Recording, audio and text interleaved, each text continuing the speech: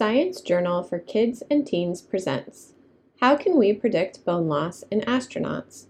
Adapted from the original peer-reviewed paper in the British Journal of Sports Medicine, published on February 2, 2022. Research conducted by Lee Gable, Stephen K. Boyd, and others from the Department of Radiology at the University of Calgary Cummings School of Medicine. See the full list of authors and their affiliations in the accompanying PDF. Read by Miranda Wilson. Abstract. Have you ever dreamed of being an astronaut? Exploring outer space sounds exciting, and astronauts get to do that. However, going into space can lead to health problems.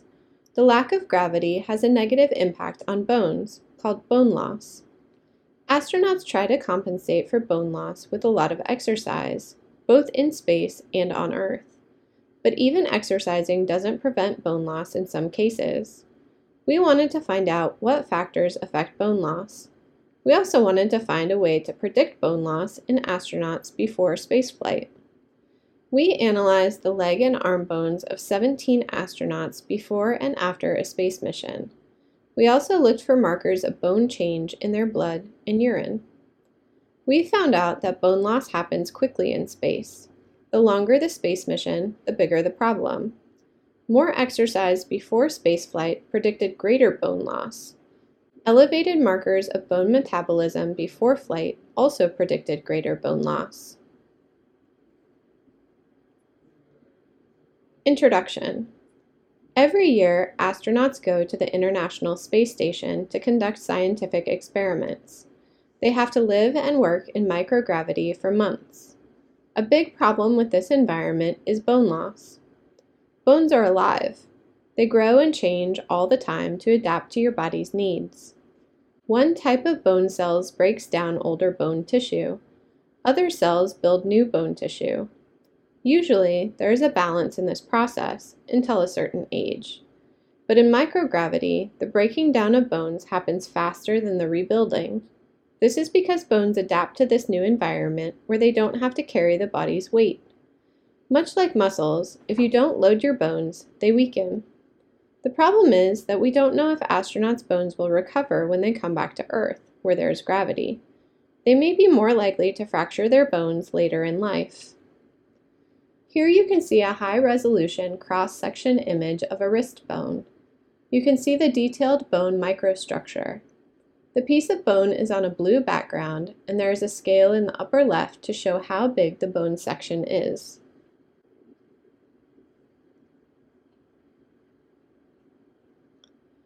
Because of this issue, astronauts spend a lot of their time in space doing exercises. They try to make up for the bone and muscle loss. But how do you exercise without any gravity? There is a special machine on board the International Space Station.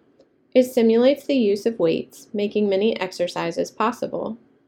But even with its help, astronauts still suffer from bone loss. How much? How does the length of a mission impact bones? Does more exercise help? How can we predict the degree of bone loss? This is what we wanted to find out. Methods. We examined the leg and arm bones of 17 astronauts before and after spaceflight. We used a high-resolution quantitative computed tomography scanner. This allowed us to look at the bones in 3D at a high resolution. We examined the bone's thickness, their strength, the density of their minerals, etc. Here in Figure 1, you can see Canadian Space Agency astronaut David St. Jacques using the scanner. The scanner is on the left side of the image, and a helper is aligning his arm to be scanned.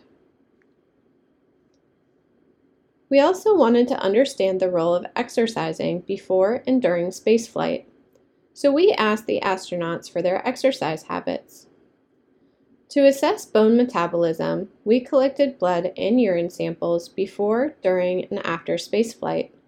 We looked for biomarkers of bone growth and bone breakdown, also called resorption. Biomarkers allow us to see changes in bone metabolism before we can see changes in bone density and strength. Results. The astronauts' bone loss was rapid. 6 months in space resulted in bone loss equal to 10 to 20 years on Earth. Longer missions led to even more bone loss. This is especially true for leg bones. Here in Figure 2, you can see the impact of mission duration on bone density. On the x-axis is the duration of the mission in months, and on the y-axis is the change in bone mineral density. The dashed horizontal line at 0 indicates no change in bone density as a reference. Based on the graph, how does mission duration affect astronauts' bones? We found out that exercising more before spaceflight caused greater bone loss, but exercising more during spaceflight protected the astronauts' bones. We analyzed the blood and urine for biomarkers of bone metabolism. The astronauts who had higher levels of these biomarkers before spaceflight lost the most bone strength and density.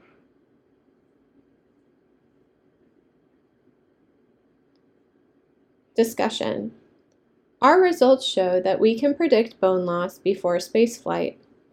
Astronauts who exercise more before a flight are more likely to lose bone strength.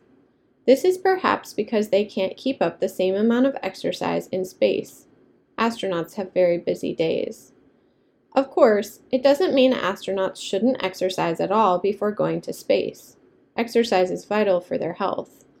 But reducing their training in space, along with living in microgravity, is not good for their bones. So every astronaut should have a balanced training plan. Here in Figure 3, you can see David St. Jacques exercising on the International Space Station. He is wearing a tan harness that attaches to the exercise machine to help simulate gravity. The biomarkers of bone metabolism are also a good predictor of bone loss. We don't know why some of the astronauts had higher biomarker levels. It could be because of age, nutrition, medication, or other factors. Yet higher levels of these biomarkers predicted greater bone loss during flight. These astronauts need customized measures to reduce bone loss, such as different exercises, food, or medication. The longer astronauts stay in space, the more bone they lose. This is very important to consider for future longer missions. Astronauts spend 6 months on the ISS, but longer missions could be more than double this. Imagine what this prolonged time could do to the astronauts' bones. We are also not sure what happens to the bones years after spaceflight. Will bone slowly recover, or is bone loss permanent? These are the questions for our next study. Conclusion. Exploring space is exciting, but it's not only for astronauts. You can explore space right here on Earth. Visit an astronomical observatory to watch the night sky through enormous telescopes. You can also watch pictures and videos online from the Hubble and James Webb Space Telescopes, which float in space. And even if you never go into space, you can look after your health, including your bone health, here on Earth. If you eat a varied diet with plenty of vegetables, calcium, and vitamin D, and make sure you stay active, you are more likely to have good bone health. Thank you for listening to this recording. Visit our website, sciencejournalforkids.org, for more free science teaching resources.